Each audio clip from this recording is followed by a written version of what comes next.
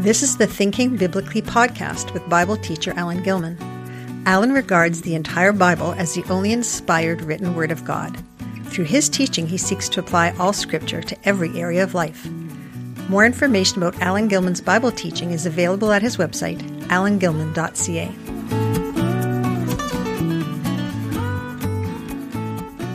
This is Thinking Biblically for June the 15th, 2018. Truth in a soundbite culture. Never before have we been fed so much information in such condensed packages. At one time, soundbites dwelt solely in the domain of radio and TV news. These audible quotes serve the purpose of supporting or illustrating the main points of a story. For example, Mayor Jones reserves special praise for his team of volunteers after winning his third term. I want to thank each and every one of you from the bottom of my heart for your tireless and sacrificial service, without which we wouldn't be here today. The soundbite in this fictional account doesn't add much in the way of information. Rather, it draws the listener or viewer into the mood of the occasion that mere description tends to lack. Soundbites continue to be used this way, which is fine. I have no issue with the soundbite itself. It's that it has become all too common as the culture's chief communication medium. This is not to say that the traditional soundbite hasn't been misused. It's all too easy to isolate a comment or part of a comment to create a false narrative. Quotes taken out of context are no different from outright lying, especially when done intentionally. But even apart from intention, the soundbite as an information nugget is always somewhat dangerous because for it to effectively represent reality, it must be presented within its original context. Otherwise, there's no control on how it might be taken. We're not normally conscious of how context controls even the simplest of communication. When you walk down the street, you don't abruptly stop at the corner because the red octagonal sign tells you to. Neither do drivers of vehicles require a go sign. Stop signs don't state, "Vehicle stop here before proceeding when safe." They simply display the word stop. The humans are expected to understand the intent of the command, which we do most of the time. We're not conscious of the vast amount of prior knowledge that is assumed for the stop sign to be effective. Soundbites function in a similar manner. As long as their context is sufficiently grasped, they can communicate effectively and truthfully. Without that context, they are meaningless at best and misleading at worst. We live in a soundbite culture. Not that it is due to the soundbite itself, but that most of the information we consume today is presented in very small bits. Technically, these are not all soundbites. They are headlines, memes, short cliches, scripted and non-scripted talking points, and brief portions of larger items. How many of us simply peruse social media without taking the time to thoroughly read the accompanying article when there is one? We watch clips of interviews, not the whole interview. Even then, entire interviews are rarely available. Instead, we're given edited versions tailored to suit the agenda of the information provider. The soundbite culture feeds on itself. We have easy access to more information and a greater variety of information resources as no other time in history. It isn't possible to take it all in, however, and so we scan and skim, thinking we're in the know. But there's no way to retain all the bits of information we scan, and due to the soundbite nature of the information, we are acquiring impressions, not content. After all, soundbites provide mood and illustration, not information. That we also tend to engage information sources solely according to our own ideological preferences further skews our perception of reality. Truth is the word we use to describe reality. If someone says it is raining, then they are creating an image in our minds of a weather condition that has the potential of affecting how we might prepare to go out. Either it is indeed raining, confirming that the statement "it is raining" is true, or it is not, thus rendering the statement false. This illustrates what truth is. Much of life is far more complicated than whether or not it is raining. As in the case of the stop sign, even a simple example assumes a very complex context, but the essence of the nature of truth is clear. Truth requires matching what is being communicated to reality. Traditional sound bites, quotes, headlines, and other examples of concise communication, by their very nature, cannot convey truth. They can potentially highlight it, illustrate it, even summarize it. But as standalone isolated phenomena, they are not sufficiently capable of being a vehicle of truth. Reality, by its very nature, is complex. Even the smallest cell is an intricately complex system. How much more are human affairs? Yet we seem to be satisfied with boxing up complex issues into supposedly manageable, simplistic categories. It's far easier to define people with terms like left and right, for example, than to take the time and energy to unpack who they really are and what they are truly saying. Complexity cannot be captured in sound bites. The only way to effectively communicate truth is to give it the time and energy it deserves. Anyone interested in communicating truth needs to accept the reality of our soundbite culture. But accepting it as the overwhelming driving force it is needn't mean we have to play by its rules. And how can we? If truth can't be conveyed in a soundbite culture, truth providers have to play by a different set of rules altogether. Some of the most successful players within new media aren't playing the soundbite game. Who would have thought that some of the most popular YouTube videos would be in the form of 3-hour-long in-depth political analysis shows? If the trend continues, it's likely that traditional media companies will get on board and provide similar long-format shows. This is not to say that long-form communication always equals truth. Inaccuracy and deception aren't dependent on format. On the other hand, long-form is necessary for truth because truth is dependent on context, which is always larger than a soundbite container.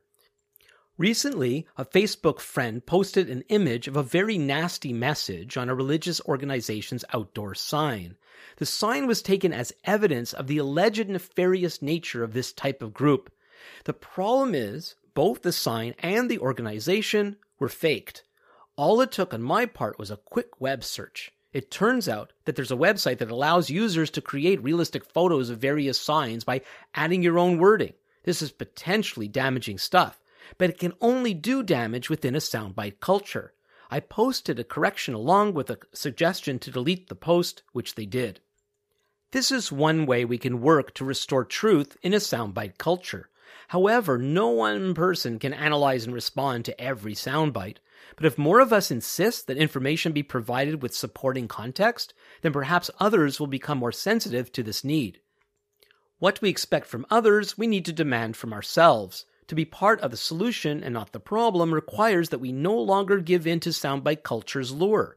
We should make sure we do the necessary fact-checking before posting something, and even better, draw people into the necessary depths of real information by only sharing within broader context. This likely would entail sharing less often, but then what we do share will be that much more accurate and effective. As God's only authoritative inspired revelation, the Bible is the remedy for any form of information breakdown, soundbite culture included. But in order to effectively communicate God's written truth in a soundbite culture, we need to do so on the Bible's own terms. The Bible isn't a collection of soundbites, but rather a complex, profound, and remarkably cohesive collection of diverse writings. Understanding the Bible requires great sensitivity to context. Because of the lack of biblical literacy in our society, something that was taken for granted not that long ago, we can't broadcast quotes, memes, and pithy sayings based on scripture and expect them to be understood. That some people are courageous enough to bear the stigma of flashing John 3:16 at a large public gathering is commendable. But who today knows what John 3:16 means, let alone grasp the depths of biblical truth within this verse? I expect that there are some people who deep down in their hearts have retained the genuine meaning of such a Bible verse and who, when encountering such signs, may be awakened to its ancient truth, but these people are quickly disappearing. Peter reminds us to be prepared to make a defense to anyone who asks you for a reason for the hope that is in you, yet do it with gentleness and respect. That's 1 Peter 3:15. A simple "I believe in Jesus" doesn't cut it today. To give a reason for our hope requires a careful and sensitive unpacking of biblical truth. That might be difficult at a bus stop, but quite possible if you continue the conversation on the bus. Years ago, I heard Edith Schaeffer, wife of Francis Schaeffer, speak on one of her favorite subjects, Christianity is Jewish. She even wrote a book on it. As she related stories of discussing the subject with interested folks, she would say how she would resist giving quick answers on this topic. Instead, she would arrange another time to sit down and explain in detail. Quick answers such as Jesus was Jewish or the early Christians were Jewish accomplishes little. So much misunderstanding has occurred on this essential biblical topic that it takes time and patience to properly unpack it. It's the same for almost any biblical topic today. We do no one a favor by shortchanging them on truth with soundbite theology. Does this mean that biblically based soundbites, Bible verses, pithy sayings, etc., have absolutely no place today? Not necessarily, as long as you make sure to also provide their broader context. Putting up a stop sign where needed and understood is helpful. Traffic signs that do nothing but confuse kill people. Before sharing a soundbite, think carefully of how it will be taken. Use soundbites to point to a well-thought-out article or book. You can lead people directly to the Bible as long as you don't create an expectation that it too is an expression of soundbite culture by being nothing more than a collection of heartwarming sayings. How you yourself read the Bible makes all the difference. The soundbite culture drives you to mine the Bible for soundbites. We might call it reading, but how many of us who read the Bible with any measure of regularity don't actually read it at all? Instead, we skim a chapter or part of a chapter hoping to find a nugget that might warm our hearts. But didn't Yeshua, Jesus, quote Bible verses? Yes, but he understood them within context. It would have been common for Jewish men like himself in those days, regardless of his being the Son of God, to have at least the Torah, the 5 books of Moses, memorized. Insisting we read the Bible within context is the first step to overcoming the control of soundbite culture.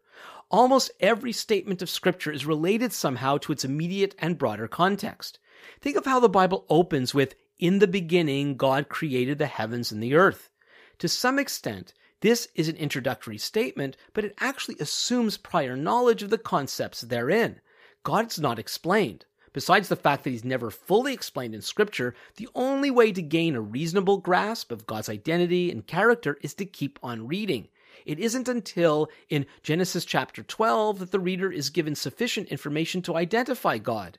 This is when he first associates himself with Abraham and the promised land, which is the primary context of almost all the rest of Scripture. Considering context when reading and studying the Bible must be done on several levels and all at the same time. This needn't be as daunting as it might sound, especially if we're patient with the process. Words need to be understood within the context of the phrases and paragraphs they are in. Just because a word means something in one context doesn't mean it means that in all contexts. Every sentence or paragraph is also part of a sectional context, which in turn is an essential part of its book. Each book needs to be read within the scope of the overall unfolding of the entire Scripture. Paul's letters, for example, would make no sense unless they are read knowing that the long-awaited Messiah has come. The older books of Nehemiah and Esther are meaningless unless one understands the Babylonian exile. Finally, in order to grasp how the historical scope of Scripture functions, one must also be aware of the overall storyline. Tragically, many attempts to describe the storyline of the Bible is through a collection of soundbites.